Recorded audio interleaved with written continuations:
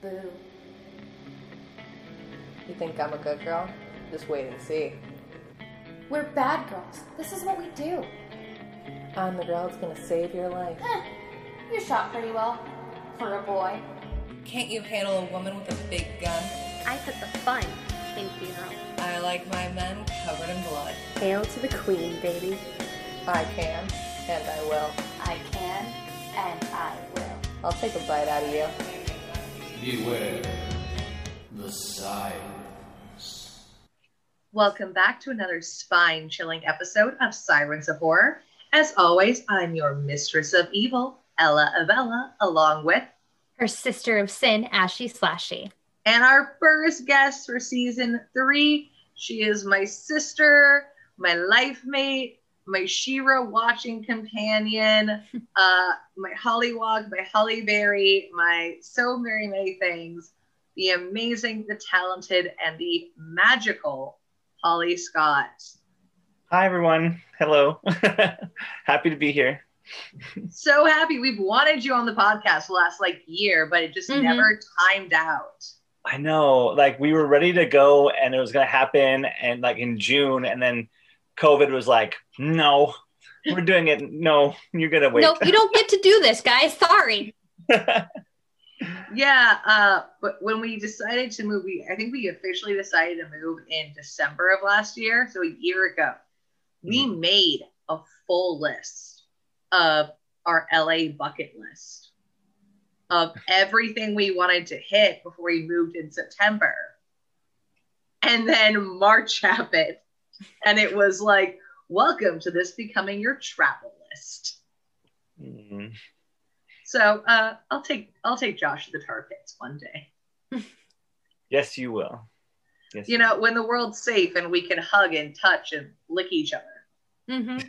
I think after everyone, we get our vaccines and stuff, I think there's just be a whole lot of licking. I'm going to lick you all so good. I'm going to go to you to get licked, just specifically for that. Yeah. Just be like, I need to go see Ella because I need someone to lick me. Be like, Ella, there's a spot right here that's not licked. Can you lick that, please? I am here to lick everything. We are, as I said, we are going to do once a month with an amazing guest, and our guests are picking the films, and I'm super excited because this is one of my all-time favorite films. We are doing Shaun of the Dead. It's not my favorite in their trilogy. Oddly enough, my favorite in their trilogy is World's End, but I think it's because I love the switch. Oh, okay. I love him being the mess up and the other guy being the straight man. I think I just get a kick out of that. That's pretty fair. Well, I have a amazing love affair with all three of the Cornetto trilogy. Actually, Edgar Wright in general, who's the director of this film. One of my favorite movies of all time is Scott Pilgrim versus the World. I love that movie, and that was my entrance way really into being an Edgar Wright fangirl. But this was one of the first ones I saw of his, so Shaun of the Dead. And you wanted me to pick a horror film, and I don't watch horror films that often. I know you're a little sparkly magical cupcake of sweetness and adorableness. It's just like, horror, no, I don't like. Well, right now, Holly is our orange bird of sparkly and cuteness. Yeah. So it's even more harder to get her to pick something terrifying. So when she picked Shaun of the Dead, I was like, that tracks. That tracks. That's what we can do.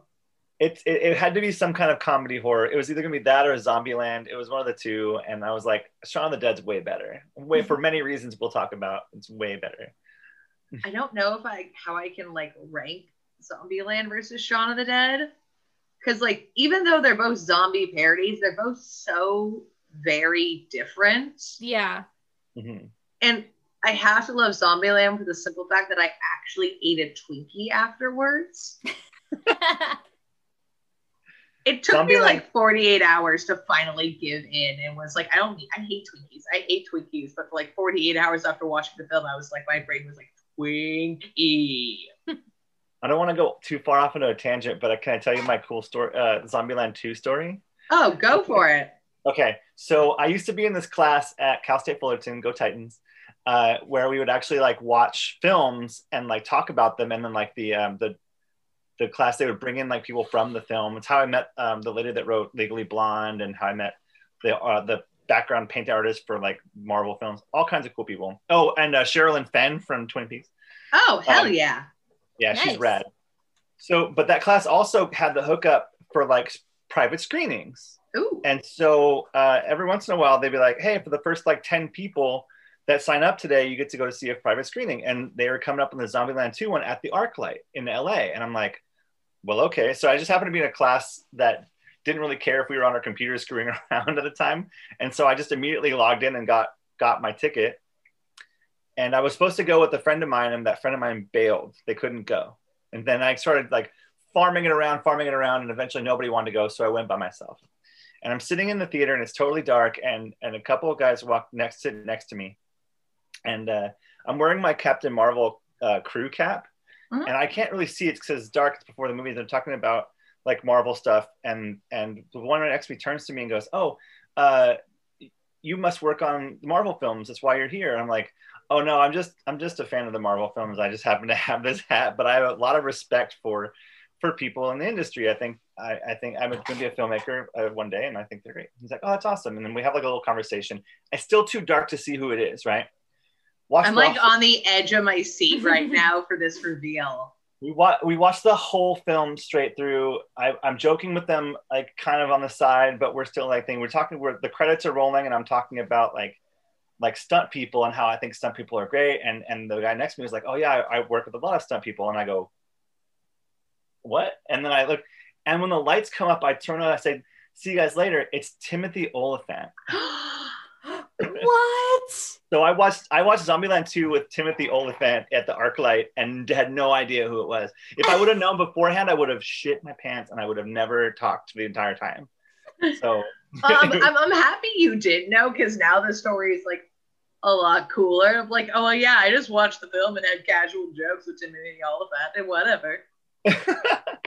It was pretty awesome. It was a pretty good way to remember that movie. So I don't remember anything from the movie, but I remember Timothy Olyphant being awesome. That's a pretty good thing to remember about it.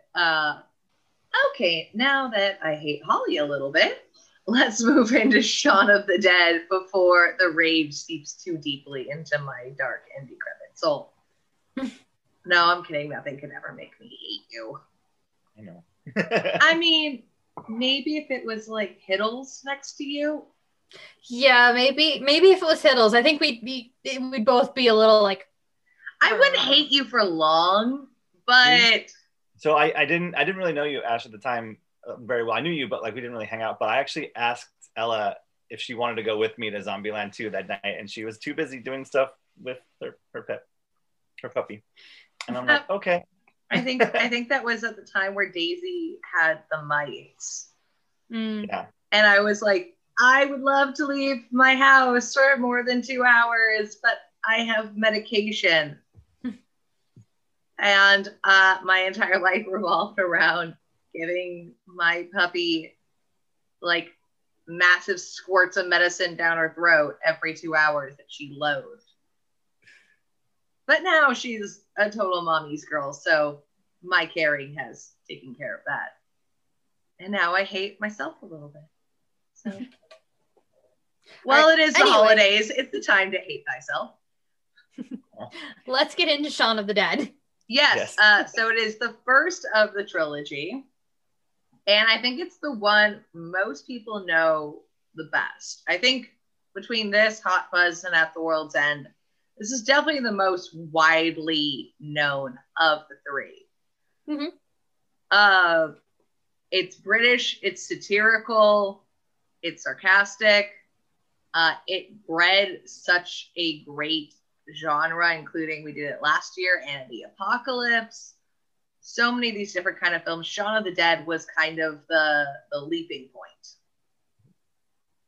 So like the Cornetto trilogy in general is a love letter to film genre in specific, and Shaun of the Dead is the love letter to the horror film. So if you watch it, there are so many Easter eggs throughout of all kinds of different horror genres. Their Hot Fuzz is action and sci-fi for The World's End. So there's a lot of little things that are great. Oh yeah. Well, with Shaun of the Dead, it's literally, not say literally shot for shot, but a lot of the references are to Dawn of the Dead, which is Robert Romero's zombie film. And he actually, so my first freaky fact. Ooh, freaky facts are coming in quick. George A.R. Romero, creator of the movies to which this pays homage to, was so impressed with Simon Pegg and Edgar Wright's work that he asked them to make a cameo in Land of the Dead. I do recall them being in As Land zombies. of the Dead. It's not a good film. Land of the Dead is not a good film in any way. I'm sorry, the zombies start getting smarter and using tools, and it's not good. Yeah, like they make a huge homage to George Romero's Dawn of the Dead in this film. Like there's so many references and callbacks and just even lines. The group in itself is almost an exact interpretation of Night of the Living Dead, where you have the love interest, you have the jackass, you have the sarcasm, you want to find the parents, all that stuff. So it's a great combination of kind of both Night of the Living Dead, Dawn of the Dead, and a little bit, I would say, we got a little bit of the Resident Evil silliness of some of the attacks. That might just because I have a deep love for the old school Resident Evil films. I think there's like 8 of them now. I left after 3. But still, the first one is great. But it is a classic zombie apocalypse spin. There's never really an answer. Just zombies have overtaken the world. You get bitten, you're a zombie, they're slow moving, they're hordes. We're not dealing with any like 28 days later wreck. We got classic Romero zombies. But instead of having a charismatic leader or the charming damsel, we get the guys that stay at your pub till very, very last call, in charge of trying to survive. So male versions of you and me. Oh, yeah, kind of. Well, no, because neither of you guys are Ed. Neither of you guys are Ed. And Well, no, we would be the girls that stay at the lockdown at the pub. No, I'm saying these are the idiots that are at the last call, not us. We're just drunk when we're at last call. These are Valid. the idiots in the corner. Oh, you guys are fun. I wanted to point out one little tiny Easter egg for people if you're hunting for Easter eggs. If you are looking at Sean's costume, Sean's uniform for the electronics store, the store is called 4A Electrics. That's the name of the store. And Ken 4A was an actor in Dawn of the Dead. It was named after the actor in that. So if you want something fun, you guys can find it. Share. Oh, damn it. Sorry. It's fine. It's not a big deal, but I'm just like going for future. You want me to re-say that, or are you good? No, it's fine. Just for the one thing, it's fine. But if it was constant, I'd be like, okay. Actually, I know a very weird Easter egg in it too. When Sean is first trying to go on the fancy date, when it's the backflash, and he wants to go to a nice seafood restaurant, and he's looking in the magazine, it's Fulci. Fulci is the name of a 1960s Italian gore director who made a really big name for himself in really bloody horror films. And they decided to name the seafood restaurant after him. That is my one Easter egg. I know nothing else. So another kind of random Easter egg. I feel like this should be an episode of Eggs. Yes, this is the egg hunt episode. Is Sean's mom's name? Barbara. Oh, I had that moment where I'm like, is it Barbara? And they're coming for you, Barbara. Well, no, and then later on, when the apocalypse happens and they're like, Sean's on the phone with him or her, he's like, Mom, we have to come get you. And then the very last thing is what's his friend Ed is yelling in the phone, "We're coming to get you, Barbara." I do remember the first time I saw that. That was like the first scene that made me like cackle. Yeah. As both Holly and Ashley know, I have 3 levels of laughing. I laugh like a normal person. I giggle like a weird anime schoolgirl. And then I go full evil queen Maleficent. And just, I sound like I'm about to curse your small child. And when I find something very, very funny, I will admit I do cackle.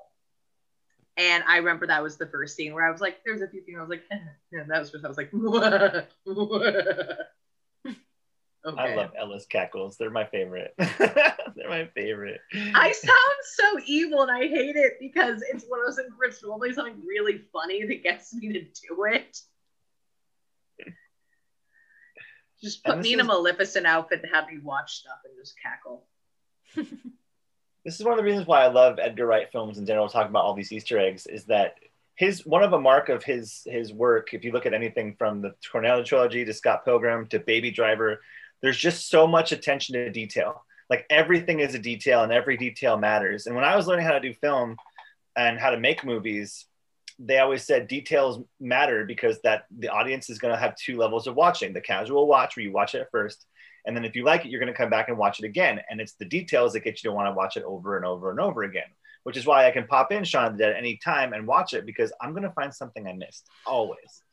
Same with all the other films that he makes. You're always going to find something new. There's always going to be an Easter egg, and it makes the movie enjoyable. So that's why I think it's such a strong movie, and it's why I think he's such a strong director, is because he knows that little piece. He's like, he thinks like an audience member, not necessarily like a director, which is amazing. He comes off of it less Hitchcockian. I'm going to make this, and more of, I was a fanboy of something, and thus I know what I liked. Like if you look at Firefly, this is a random thing I know. In every episode of Firefly, there's one shot of Han Solo and Carbonite. In every single episode, in one scene, you'll find Han Solo and Carbonite. Mm-hmm. It's little things like that people who loved these films that did put in Easter eggs for the bigger pantheon kind of do that. Like, I recently just found out an Easter egg about Evil Dead 2, and I've been watching that film for forever. On the wall of in Evil Dead 2, I've been watching this film since I was like 14. On the wall of Evil Dead 2, there is Freddy's glove from Nightmare on Elm Street. Very cool. Freddy's. I now need to go watch that and find the Easter egg. But that's such a great thing, like you were saying about the Cornetto trilogy and finding these Easter eggs. I've been watching Evil Dead 2 for 20 some odd years. And I'm 20 years later being like, oh my God, I need to go back and watch this film because I found out this other little Easter egg. Mm-hmm. And you can do that with Scott Pilgrim and Shaun of the Dead of 20 years later, be like, what? This is a thing? I need to go back and watch this film immediately.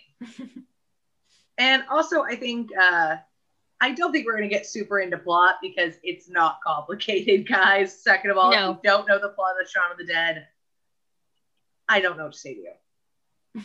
But one of the things I also really, really enjoy about this is the lack of kind of archetypes, but while being archetypes, if that makes sense. Mm-hmm. Like Shaun is, while the hero, and he wants to save the girl, and he wants to get her back, he lost the girl. She broke up with him. She has a new boyfriend. And yeah, he's a dick, but like, and while she's the quote unquote damsel, she's smarter than all of them. Mm-hmm. His best friend that physically should be the big beefy jock boy is the fat ass gamer. So while there are archetypes, they're as if you took these horror movie archetypes and were like, okay, but who do you really know is going to fill these characters? Yeah.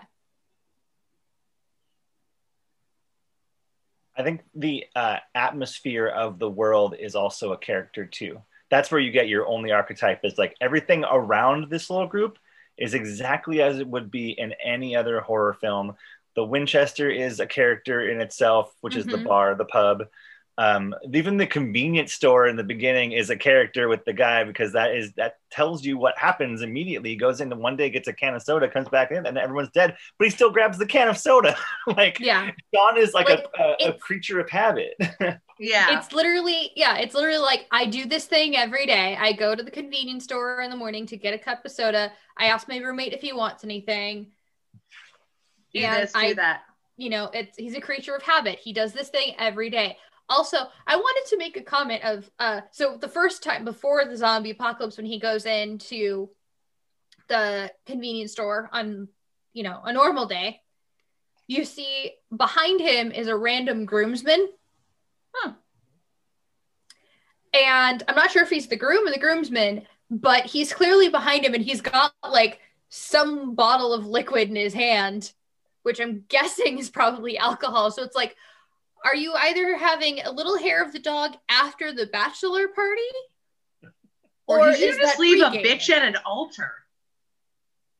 Oh, I love how you always go for like better things than me, Ashy. You're like, is he trying to pregame? And I'm like, did that asshole leave his fucking wife at the altar? That's where I go. I go to the worst case scenario 24/7.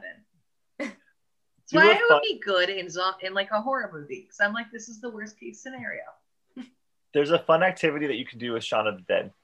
And it is watch the movie, but don't turn the sound off and don't watch any of the characters if you can avoid it. Just watch what's happening in the world. Mm-hmm. And it tells a whole different story. It's fun to watch. And there's a lot of those little detailed plot points that you can pull. It's very cute. So much good stuff. Like, for example, another thing real quick that I love about this movie is that Sean has a backstory, and you see what the backstory is through everything you see on the walls. Like, you know who Sean exactly was if you look at the posters in his wall. He was a DJ. He has a poster that says DJ Sean on the wall. He has so many records, his slices of fried gold, as it were, right, that he eventually uses as like weapons. But that's why Liz met him and then later left him, is because she was into the DJ and then he didn't want to leave the DJ life. That's never said in the script. It starts after that. You have to context through that through posters and records. I've learned more. Yeah, like I never would have known that. Yeah, amazing stuff that you can watch. Pete, the roommate, is also kind of tied into that as well. I'm not quite sure exactly how he's in there, but I think somebody on the internet said that he was like his manager or something, or at least just a flatmate. But that's Peter Serafinowicz, by the way. And I won't talk about cast later because this cast is rad. But I feel like I watched this film like 2 days ago to get prepared for the podcast. And now I feel like I want to go back and watch the film after I'm done talking to Holly to be like, I'm going to watch this. And you're just going to get like exclamation texts. Like, I never knew that. Or what the heck was that?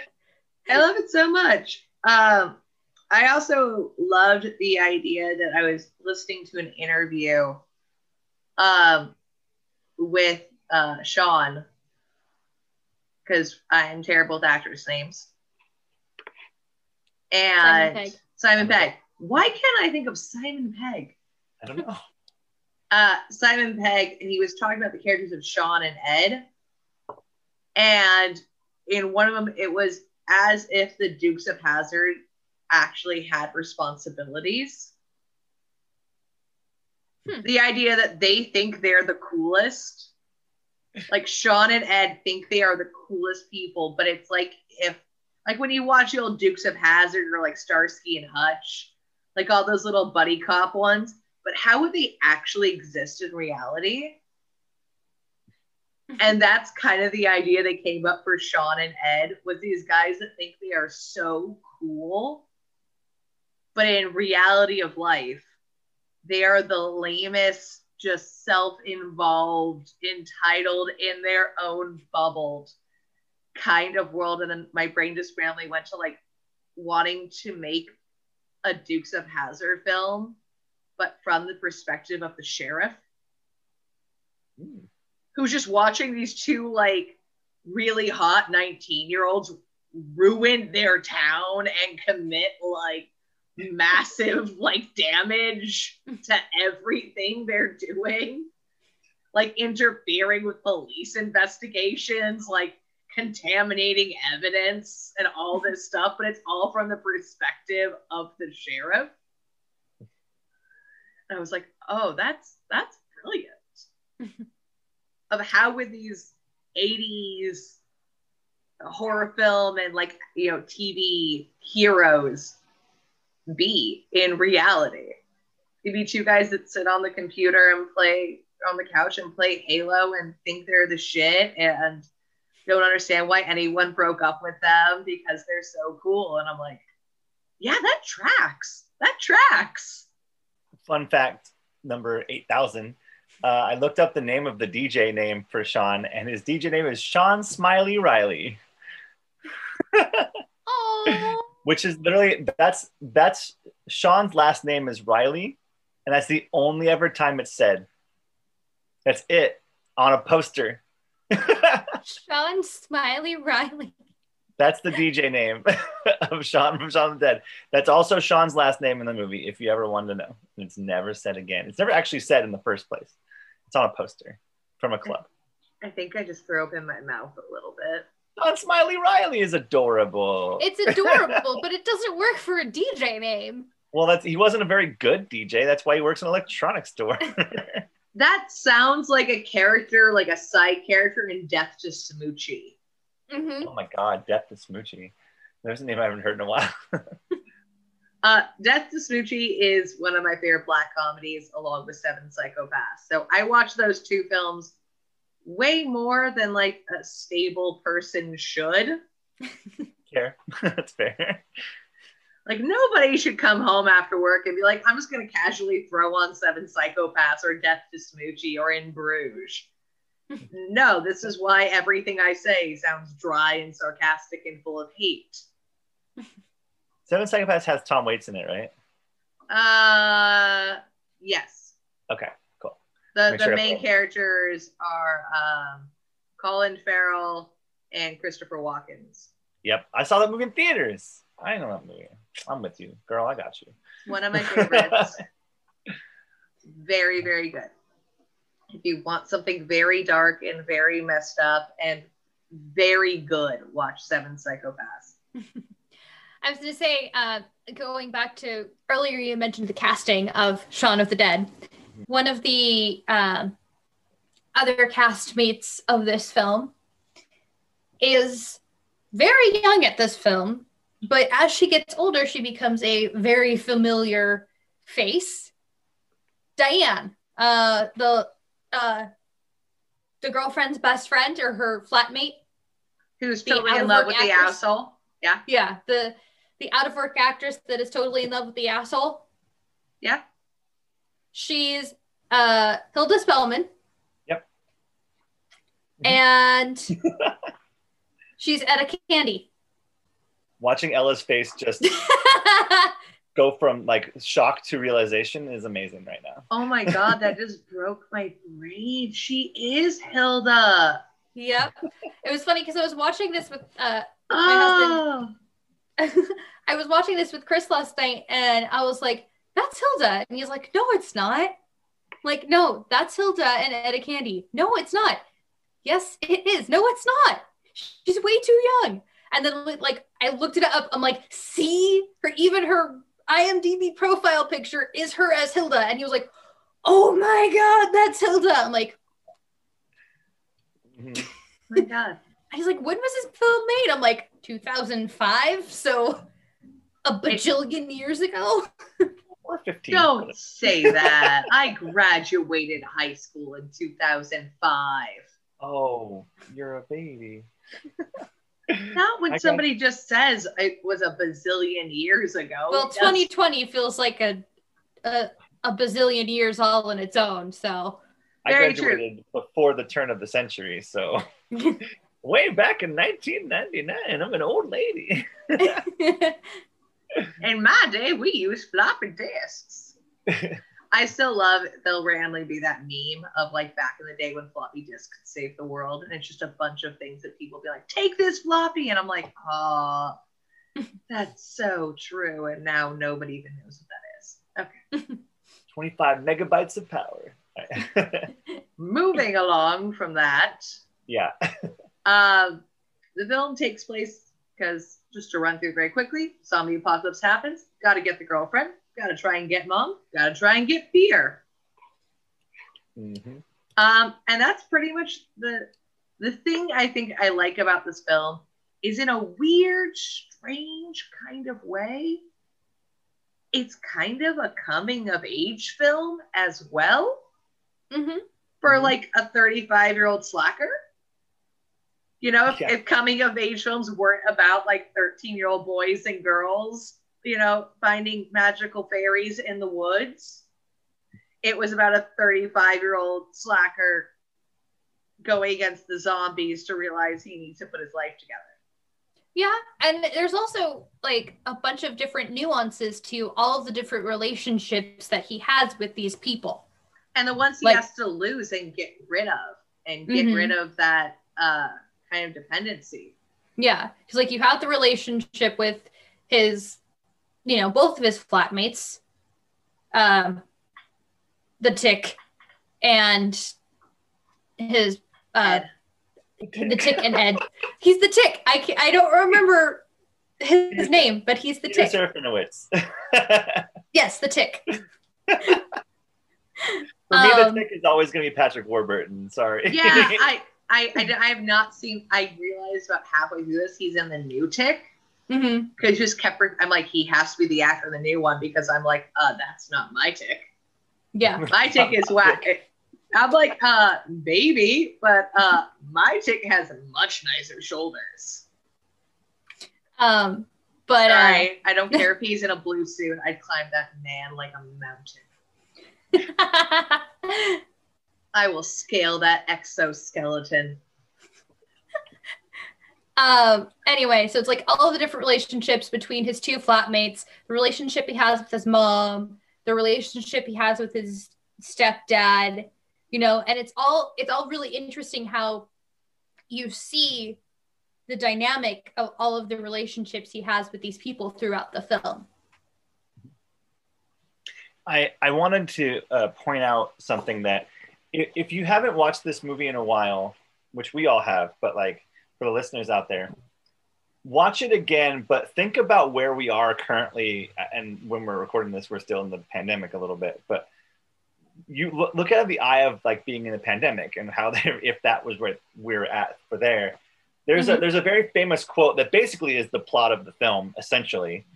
And if you watch this film, you know it. It's the plan. The plan quote. Yeah. Which is, take car, go to mom's, kill Phil. Sorry, grab Liz, go to Winchester, have a nice cold pint, and wait for all of this to blow over. How many people do you know that are like, oh, we're in a pandemic? Well, let's go have a pint and wait for all of this to blow over. That's like our whole thing. Right? I think that's all we did is between the three of us. I saw both these beautiful gals before I moved, and every time we saw it, it was, let's stand a table length away in my area, in my little courtyard, and have a beer and hope all this is going to blow over. Mm-hmm. That's their whole plan. That's their whole plan, is to just like, this. They're not looking at it as the fact that it's a zombie apocalypse and they're all going to die. They're like, yeah, this sucks, but if we chill here for like 20 minutes, it'll be fine. We'll be good. Yeah. Right? And like, it's funny, like you equate it a little bit to, 2020's current situation with the Rona. Yeah. And you have your little, there's Pam drinking a pint. I literally just finished my beer as they were talking about this while I'm trapped. Well done. There's Ella drinking a pint. Yeah, if anyone listening to this thinks I'm normally not having a beer, you're wrong. I've been trapped for 9 months. If I'm doing anything, I most likely have a beer. But what I was saying was that they have their little bubble of, their bubble of people. Like we have our bubble of people. Half of our bubble is halfway across the country now, but you are still part of, our social distancing bubble. We had a nice little social distancing bubble where it was like the people that were safe and quarantined.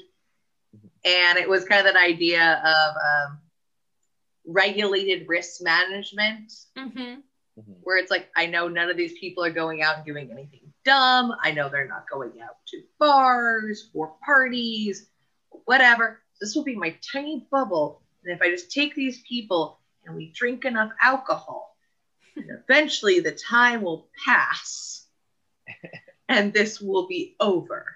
Yeah. And that's it's like, with the holidays coming up, a lot of people are like, stay home, don't see family. We haven't been able to see, my in-laws since last Christmas and the wedding. And so we made an effort. We're like, okay, everyone's going to get tested. We're going to quarantine ourselves for 2 weeks.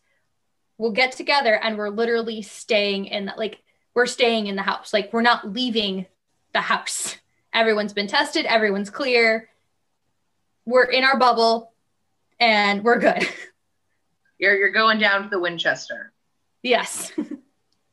But I had a thing to drop off to Ashley. Sorry, I had a thing to drop off to Ashley, your house, and I was going like, hey, can I drop this off? And she's like, you can leave it at my doorstep.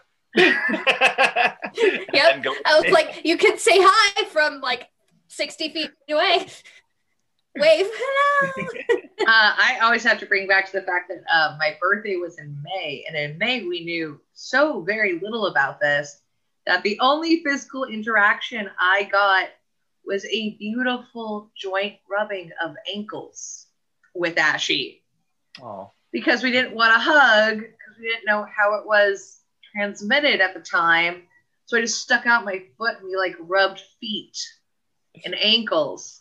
And I did the whole like say anything thing with the poster that said happy birthday Ella with a bunch of pictures on it. It's still in my room. It's never leaving. But yeah, like that's how like birthdays were this year, was weird ankle rubbing. And the more I say ankle rubbing, the weirder and weirder it's getting. I didn't get an ankle rubbing for my birthday. I think I gave you like an arm. No, we did elbows. My birthday was 3 days ago, so there's no way we did elbows. No, that was the first time I saw you when you came over. Oh yeah, here. yeah. We did the elbow like nuzzle.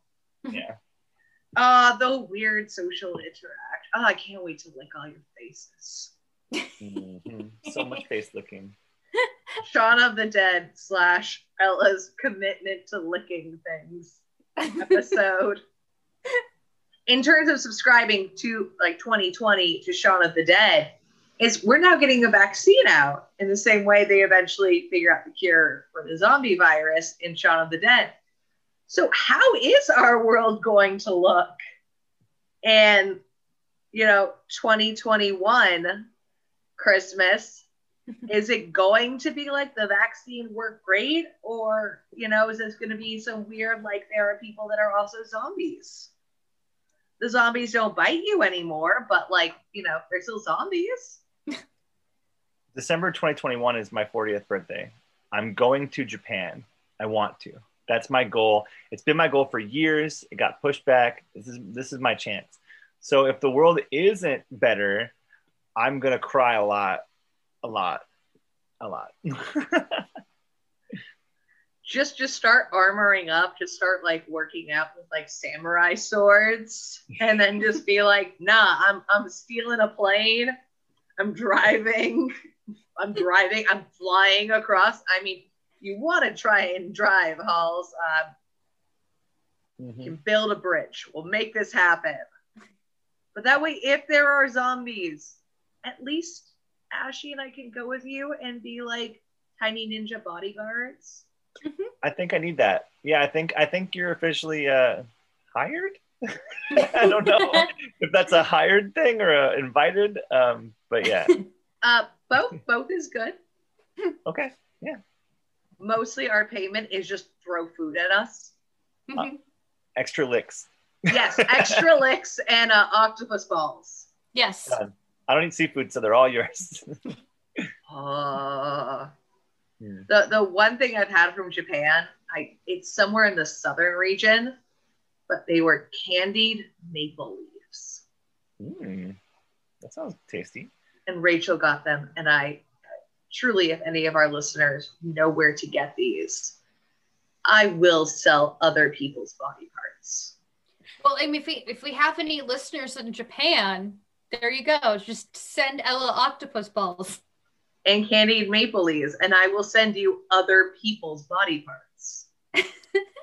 I did learn how to make omurice. So Ooh. I know how to make some good old ketchup rice omelets. So I just made okonomiyaki for the first time. Nice. And I have now officially leveled up to Ranma Fiance level for that really deep anime cut into the early 90s. Oh, you can have me on the show and not have an anime cut. It's just not going to happen. I'm proud of that one of like Okonomiyaki, Ranma Fiance. I'm the pretty one. That sounds like a rap lyric. Okonomiyami. I'm Ranma's fiance. I'm the princess. This will be my new rap thing. It's just playing off random 90s anime characters and rapping. I'm Ryoko and I drink beer. I drink sake and I am here. That's all I got. Please, love of God, never make me do that again. Okay. Never make me beatbox because that was terrible. My name is Ella and I am evil. So hook me up with one Spike Spiegel. I'm down, ladies and gentlemen. I am down. Yes, mama. Except I'd worry Spike would cry. I just finished watching Cowboy Bebop yesterday. Okay. For the first time. I love how we've gone from Zombieland to Shaun of the Dead to like 90s anime. I know. I should stop derailing your podcast. I need to get you. This is glorious. This is glorious. I also do like the fact that I'm probably going to get so much hate for saying Spike Spiegel probably cries at the end of sex. Oh. But I'm sorry. I think he does. I feel like he would. Edward is officially my favorite character too, Ashley. Just so you know. She's so amazing. I love her so much. Okay, so back on the Shaun of the Dead train. There was a train? Choo-choo. It was a trolley? Yeah, trolley. Yeah. It was a red line. Trolley. Back onto the Shaun of the Dead trolley. You say the red line? Yeah. And I'm like, you've got some red line on you. I'm going to bring in now Roger Rabbit in my lovely attempt to derail us further by more weird 90s references. But yeah, I was going to say, Halls, you actually have cosplayed as Shaun. I did in my previous life, in my previous incarnation, or I like to say my previous Pokemon evolution when I was, left. I like the previous Pokemon evolution. And I'm not ashamed to say, for those who don't catch the fact that my voice is a little deeper, yes, I am a trans woman. I'm very proud. Thank you very much. So, what to the haters? Yeah. But yeah, no, I did Shaun of the Dead and Sean Riley, as we learned. Not only did I made the badge, the little 4A electric badge. I had the suit. I had the red tie that I searched for days to find the exact red tie. Oh, Didn't find it, so I got one close. But my crowning achievement, which I don't have it here, it's in my storage unit, was I could not find a cricket bat for the life of me in the United States. Couldn't find it. So I said, you know what? Screw it. I went to the grocery store. I bought a little kid's wiffle bat. I went to Michael's and got some foam. I shaped it. I put Scotch tape on it. I put some wood spray paint on it, and I splattered red, and boom. I made myself a bat that I still have. It's way too big. It's comically large, but I did it. And I actually have worn that to 3 conventions and a Halloween party. That is amazing. I also like the fact the bat is comically big because I'm like, I feel like that enhances it though. Mm-hmm. It's super. I feel like you need to redo your Shaun of the Dead cosplay, but as a female Shaun of the Dead.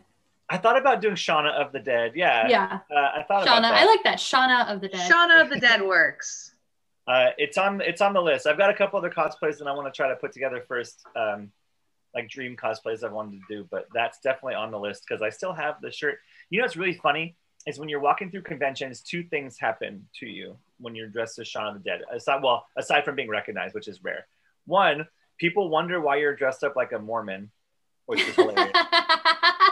You're like, the tie's red, not black, guys. And 2, everybody comes up to you and goes, you know, you got red on you. And then walks away. Like everybody, like every 5 minutes, you're like, red on you. I'm like, do you want to take a picture? No, I just want to tell you I have red on you. And I'm like, okay, thanks. It's not a You're so clever. Oh, Yeah. So clever. Oh, I haven't heard that bravo. 50 times today. Thank you. Yeah, great. This is why people don't talk to me at conventions because I sound like that. Well, Yeah. I feel like it's funny, like that it kind of fits though with the movie because every 5 minutes someone is telling Shaun that he has red on him. Yeah. You're living the movie in real life convention style. What I usually did was I would go to the convention completely tied up as in the beginning of the movie. And then by the end of the convention, just like in the movie, ties around my head like Rambo. Yeah. Because that's how I felt after hearing that question 95 times in a day. That's the greatest thing I think about that movie is it's so comfortably quotable Oh, yeah. where it's not like it's kind of I feel like with the Cornetto trilogy has kind of become almost like Rocky-esque.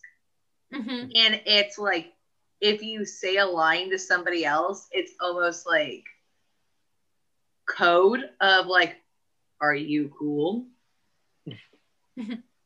Like, if I say this, are you going to respond properly? I feel like I do that a lot with Rocky callbacks, Mhm. where somebody says something and I'll do it back. And like most of the time, people just look at me like, what the hell is wrong with you, lady?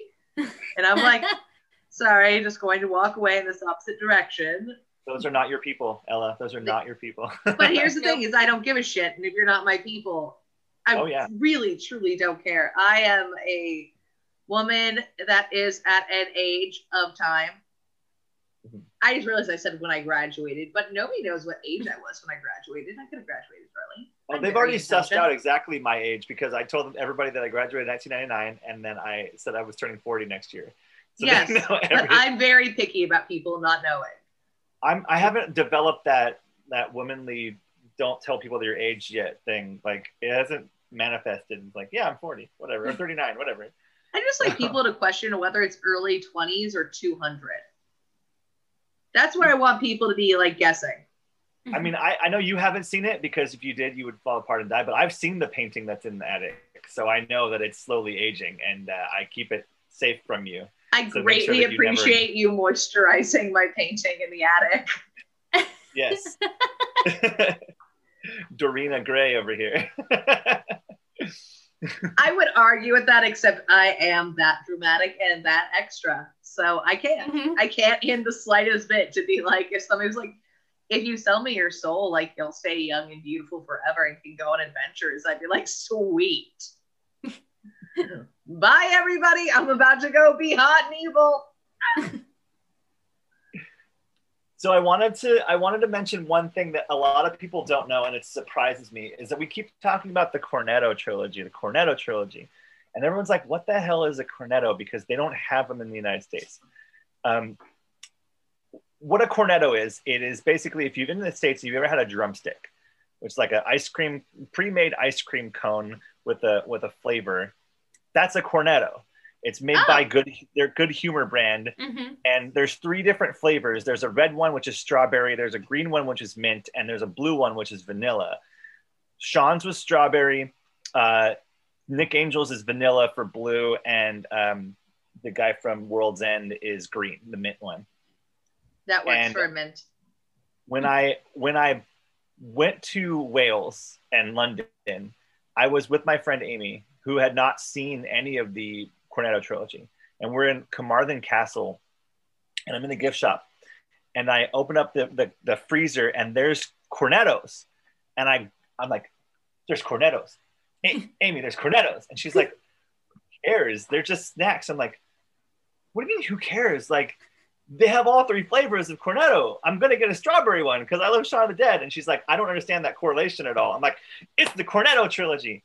And I actually showed her Hot Fuzz that night because that's what I had available on my phone. So she could understand I was freaking out about ice cream cones in Wales at 2 in the afternoon. What is very strange is I realize I've never questioned the history or the meaning of the Cornetto trilogy. Mm-hmm. I had no idea it had anything to fucking do with ice cream. Yeah, It was just, this is the Cornetto trilogy. And I've just taken it as that is the goddamn name of this trilogy. And my entire life seems kind of vague and empty now that I realize I've called something for like 10 years with no context. And I feel like I need to reevaluate some things in my life and question. It's on the DVD Blu-ray case of all 3 movies. It's on there. Like, if you're buying these movies, you're like, oh, cool, I'm buying the Cornetto trilogy. And people just think that's the movies. They don't realize it's a food product. And the only movie they talk about it in is Hot Fuzz. Because a Hot Fuzz, at some point, they stop and go, Cornetto? Cornetto. And then they go to the store and buy a Cornetto. In all of the movies, they buy a Cornetto. Every single one. Sean buys it from the convenience store with the soda can. And he brain. Details. These are details. Oh my God. I think we're going to be wrapping up in a second. So I guess we're going to go into Ashy Slashy's freaky fact corner of doom. Well, before I get into that little rabbit hole, I did want to mention something. So like at the very end, I wanted to mention, because I mentioned earlier about relationships. Mm-hmm. What do you think Ed's relationship with Sean truly is? Like, are you going like, is this a chasing Amy thing where like Ed Mhm. wants to bang him?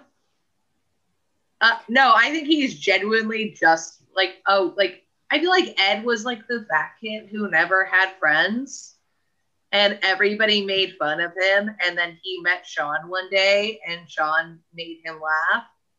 And like, that was it. Like, Ed will live and die for his one friend. He may not always be a good friend, but I can't see it being anything more than just being like, this is the one person that I like in the world. What about you, Halls? I mean, I kind of know where you're getting at here, but I don't quite know exactly what you're pointing at. But as soon as you say it, I'll probably know. I mean, they're definitely best friends, that's for sure. So yeah, so I mean, not necessarily in the sense of like chasing Amy, like he wants to bang him, but because we were watching this last night, and you know there was alcohol involved, As so there should be. Deep talks happened, but at the very end, "You're My Best Friend" by Queen is playing. So Queen, being a kind of non-binary-esque, artist. Mercury fucked everything and everything wanted to fuck Mercury. So yeah. We were kind of talking about like how if the subtext of that song playing was an affirmation of Sean and Ed's relationship, not as a sexual bond, but like kind of a, romantic, like kind of how you said, like, I will basically go to the ends of the earth to this person for this person. So well, like it's a life mate. It's Jay and Silent Bob. It's this is the person. Yeah, this is my not like I want to bang them, but they're this is my person. Yeah, and that's clearly evident in the end of the movie. And this is where, if you haven't seen the movie yet, watch it. Why? It's 2005. But spoiler alert right here. I'll give it a second for spoilers. Okay. Ed gets bit. Ed Yeah. becomes a zombie. Mhm. And everybody else that becomes a zombie gets killed in this movie. But Sean doesn't kill Ed. Sean locks him up with He can't kill him. He what? He just can't kill Ed. No, he can't kill his best friend. So he locks up in the garage or the shed, The shed. and with a video game, and they play video games. And that's what they do. And Yep. Ed's just living his life as a zombie. And Sean's like, yeah, whatever, just don't bite me. Like, I feel like that would be me and you, Ella. Like, if I got bit, you would just be like, you're my best friend. I can't fucking kill you. I just put on He- Batman the animated series and Yep, keep like- you in a room. Cool. We're going to watch Batman the animated series in the shed together. This is our life now. I don't think I could kill you. I think it would just be this like, all right. I think I would go Fido with it and figure out a way to like zap your brain into like not biting people. And then it would just be like, this is my best friend / zombie. She takes care of the children while I'm away. I would like to think that I'd be a little bit more of like iZombie-esque than like George Romero zombie. I don't think we get much of a choice after you've been bitten, Ashy. We got the zombie. We got whatever zombie we're going with. So as long as you just feed me brains, I don't think I would try and bite you. There we go. I actually know a very good dish for cow brains, but don't ask me why. All right, so into my little freaky fact rabbit hole. In the movie, Sean tells Liz that he's going to take her to the place that has all the fish. When he opens his phone book, you can see that the restaurant is literally called The Place That Has All the Fish. No, it's called Full Cheese, the place that has all the fish, and that's the Italian horror director. Oh, freaky fact on top of freaky fact. Ooh, The freaky fact pile. a spooky scoop. Yeah, It's freaky Two- Inception over here. it's an Oreo. I can't believe we spook. went this entire time talking about the cast and didn't mention Bill Nighy once or Martin Freeman.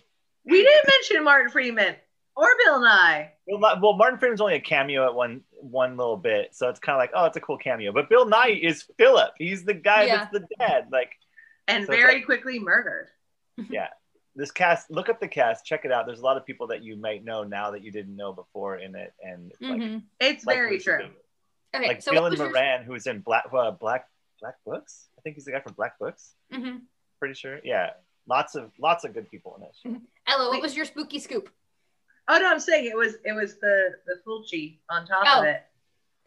Yeah, Uh, we have a token white guy in the Mhm. film, which is what I now refer to as Martin Freeman. He is a token. Well, no, it's the joke of from Black Panther. The two actors, the white actors in Black Panther, are Andy Serkis and Martin Freeman. Mhm. Andy Serkis played Smeagol. Martin Friedman played Bilbo. Thus, they are token white guys. Oh, Tolkien, like I get it. I get it. now. Tolkien, Lord get of it the now. Rings joke. It took me way too long to figure that. I'm like, yeah, they're Tolkien. They're in a lot of movies. What? No. Oh, Tolkien. Got it. Okay. They're Tolkien white guys. I'm sorry. Two more baby bit things before we go, because I want to mention there's two lines that I love that I say all the time. One of which is they're actually back to back. The first one is, "How's that for a slice of fried gold?" which had never been said before in any movie, and that's what you call records now, is slide gold. And immediately Ed turns to him, shovel to croquet bat, and they hammer, and he goes, "Yeah, boy." Which had been said a lot before, but never that well. So if you're walking to somebody and somebody says, "How's that for a slice of fried gold?" and they don't reply with, "Yeah, boy," they are not your people. Walk away. They are not the good people. Just walk away. All right, so I'll do one last freaky fact before we end this. Simon Pegg and Edgar Wright considered a sequel that would replace zombies with another monster, but decided against it, as they were pleased with the movie as a standalone product, and thought that too many characters died to continue the story.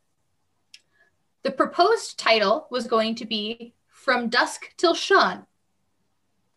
However, this idea did have an afterlife. A mock-up poster can be seen in the film Spider-Man Into the Spider-Verse. Oh! And now I have another film I have to watch to find Easter eggs. Mm-hmm. Can I ask a trivia question? A freaky trivia question? Ooh. I love being quizzed. There are 4 films co-starring Simon Pegg and Nick Frost. 3 of them are the Cornetto trilogy. What's the 4th one? I know this. I swear. Here's a hint. On the DVD for Hot Fuzz, there's a special feature where they're filming this other movie and they're interacting with each other as their characters from that film. Oh, it's on the Scott Pilgrim DVD. Sorry. So not Scott from, Pilgrim DVD. They're interacting. Edgar Wright does not direct the film. He's the executive producer. It's not Star Trek, is it? Nope. Nick Frost is not starring in Star Trek as much as we want. I have no idea. I think you have me stumped. Yep. The film is an alien film called Paul.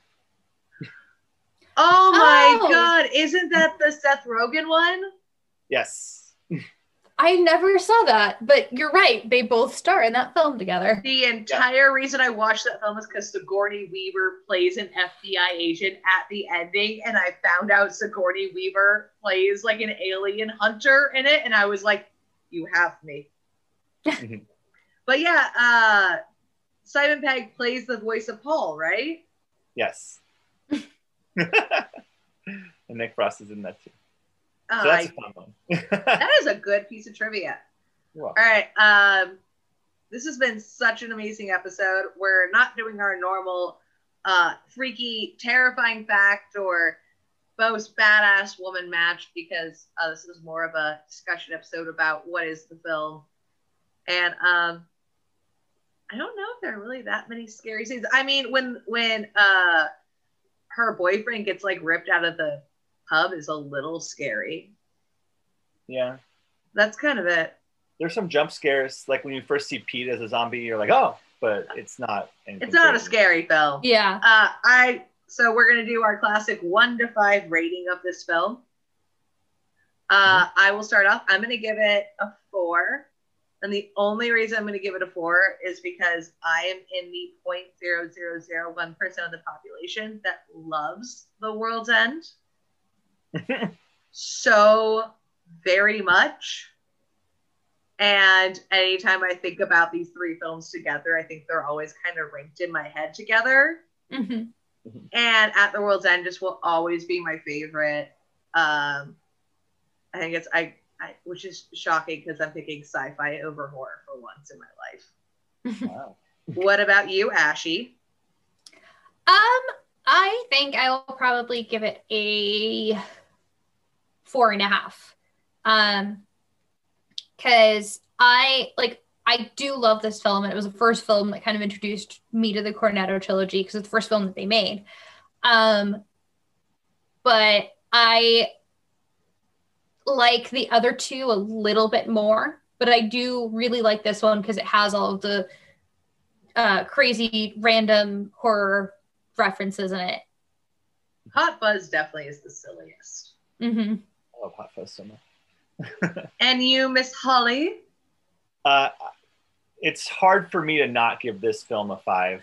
I was like, if you pick this film and you don't give it a 5, I'm like, why did we pick this film then?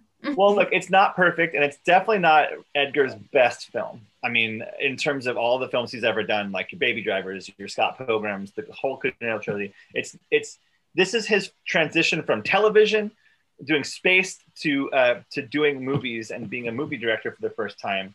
And he basically went to the master and said, "Mr. Romero, I want to homage you in my film as my first ever film that I am publicly releasing," and he did it perfectly. So it's definitely a 5. But my favorite movie in the trilogy is Hot Fuzz, though. I'm a sucker for action. They're all 5s, though, so I guess there's... Okay, so then Ashy, what's your favorite out of the 3? Because we've now all stated our favorite, except for you. I think that my favorite is probably World's End as well. God, I love that. I'm sorry, the blue aliens just make me giggle. Too hard. Or the World's blue End robots. was great after it was bad, if that makes sense. Like No, the first no, half of that movie is almost unwatchable, and then you get the aliens, and it's amazing. It's picture perfect. See, I love it because I feel like you got to go through this, like, oh, these people, this asshole, to get the good part, and I kind of loved how cringy it was. I just love it. I'll admit it. So as we've stated in previous episodes, and we'll have the lady herself here to describe it a little bit more. Mhm. This month, our Patreon charity is going to Mrs. Holly's Dresscember. And if you heard in previous episodes, I'll let her describe the charity a little bit better. Yeah, so actually, first of all, this is such a great honor, and thank you both so much for doing this. It's unbelievable, and I'm floored and honored and humbled. I really am. I did want to mention that we kind of described it a little bit in the last episode of what it was, but I don't think we quite nailed it on the head what it actually is. Dresscember is a campaign not just for LGBTQ people, but actually for all people. It's to fight human trafficking in the world. That's what we're looking to do, is stop any and all human trafficking, and also to help the victims of human trafficking to be rehabilitated into a life where they can live and be comfortable. And human trafficking is one of the biggest problems in the world. It's a worldwide problem. It's more prevalent outside the United States, but it does exist here, and it is just as bad here. And Dresscember started off as like one of those like challenges like Movember or like that kind of thing, but it grew into more than that when my friend Blythe, who is the founder of the corporation that is the nonprofit that runs it, decided to do more and decide to raise money. Now we partner with 15 different organizations around the world, like Rescue NYC or Love 146, that are out there actively funding rescue operations for people. A lot of mostly women, a lot of BIPOC people, a lot of LGBTQ folks are victimized every day, and it's our goal to stop it. So I'm raising money on my Instagram, which is at SweetheartHolly99. If you guys want to go there, you can see all my pictures, and I'm wearing a dress every single day. As they mentioned, I'm wearing my Orangeburg dress today as my dress of the day, my OOTD. But you can see that if you want, you can donate to there. You can donate directly to Dresscember if you want through their website, and we will use that money to fund and help people, victims, and stop the traffickers from doing what they do. Make it not a problem. It's a problem that's solvable. We can fix it, and that's what we're trying to do. So. If any of our listeners decide to donate directly to either one of these causes, or if you have previously, also please send us a screenshot of that at Sirens Import, and we will get you a link code to all of our premium videos that we do right now. So if you guys want to just donate straight to that, it is perfectly amazing, and we'll give you all of that content that we say we'll give you to you. You just want to donate straight to them because it's an amazing cause. I'm so proud of you, Halls. You are doing an amazing thing. You're doing it all month in quarantine, and you are looking great every day. Thank you. It is an accomplishment for a gal to put on makeup every day during quarantine. I could not do it. Look at them eyes. That's no, that is some eyeliner on point. Your eyes are on fleek, girl. I rushed, but as we were getting ready to start, we got the message saying I'm getting my laptop on, and that's when I got out of the shower. So, but from that point to the point where I jumped on the camera, I was not made up. This is a snaps where you at? Snaps, girl. You're looking great. And also, I want to say too, one quick thing is if you don't have the money to donate, but you want to participate, share someone else's donation page. Wear a dress, or for the masculine presenting folk out there, wear a tie. Bow ties and neckties are also part of Dresscember, and it's you're included too. You don't have to go out there and put on your partner's dress or anything. You can if you want to, and there are quite a few masculine people that do that, but you don't have to. You can certainly throw on those sweet bow ties or long ties, even just for a day, even for an hour. Take a picture and send it out there, and then take it immediately off if you want to. But every little bit of advocacy helps, and every little bit of awareness helps. I know Ashley and I will be posting a few little Dressember ones to help encourage the cause on our Facebook, on our Instagram. Mhm. Speaking of which, Ashley, what are those? Because I can never remember after this many pints.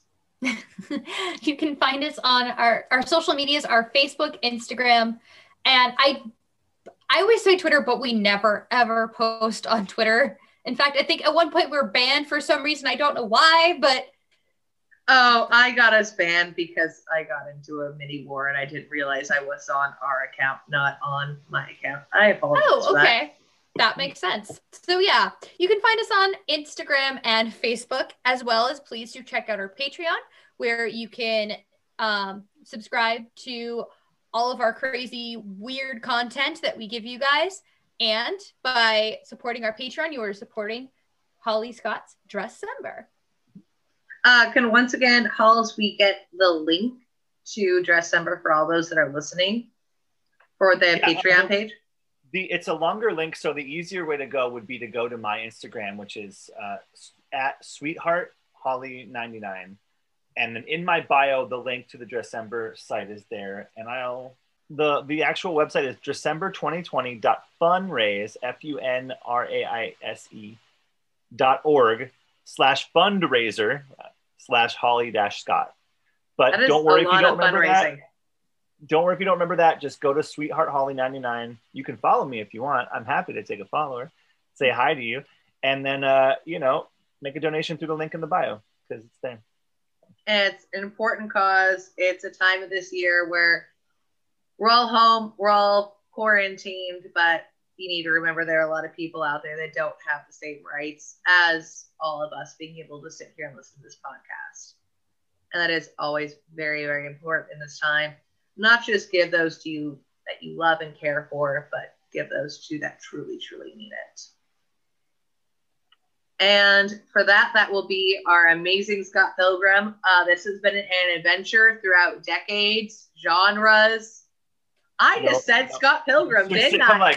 I'm going to go ahead and stop you there. Sorry, Ashley, I'm stepping on your toes. But nope, not. Oh, I'm keeping this in. I'm keeping this in because everybody now knows what I'm about to go and watch. Welcome to Ella's Outtakes, Part 2. I'm an intelligent person, I swear. I'm going to watch the greatest Christmas movie of all time, Home Alone 2: Lost in New York. All right. There you go. That's it. That's been our amazing Shaun of the Dead episode, going from the Cornetto trilogy to zombies to 90s anime, all around and back again. It's been an amazing episode. It's been an amazing discussion. I would once again like to thank you, the amazing Holly Scott, for joining us tonight. It has been an honor and a privilege to call you my sister, babe. The honor is all mine, and I'm so glad I finally got to be on. Thank you so much. Yes, thank you so much, Holly. It's been an absolute pleasure to have you on the podcast. And you're our little adorable sparkle lion, and we love you. Go rub her ankles for me, Ashy. I'm not in the state. I will. I'll rub her ankles tomorrow. Oh, I love you guys. This ends up being some weird category on Pornhub. I'll be proud, honestly. I'll be proud. I'm stunned and honored. Okay. All right. It's been amazing. And as always, good, bad. We're the girls with the mic. See y'all next week.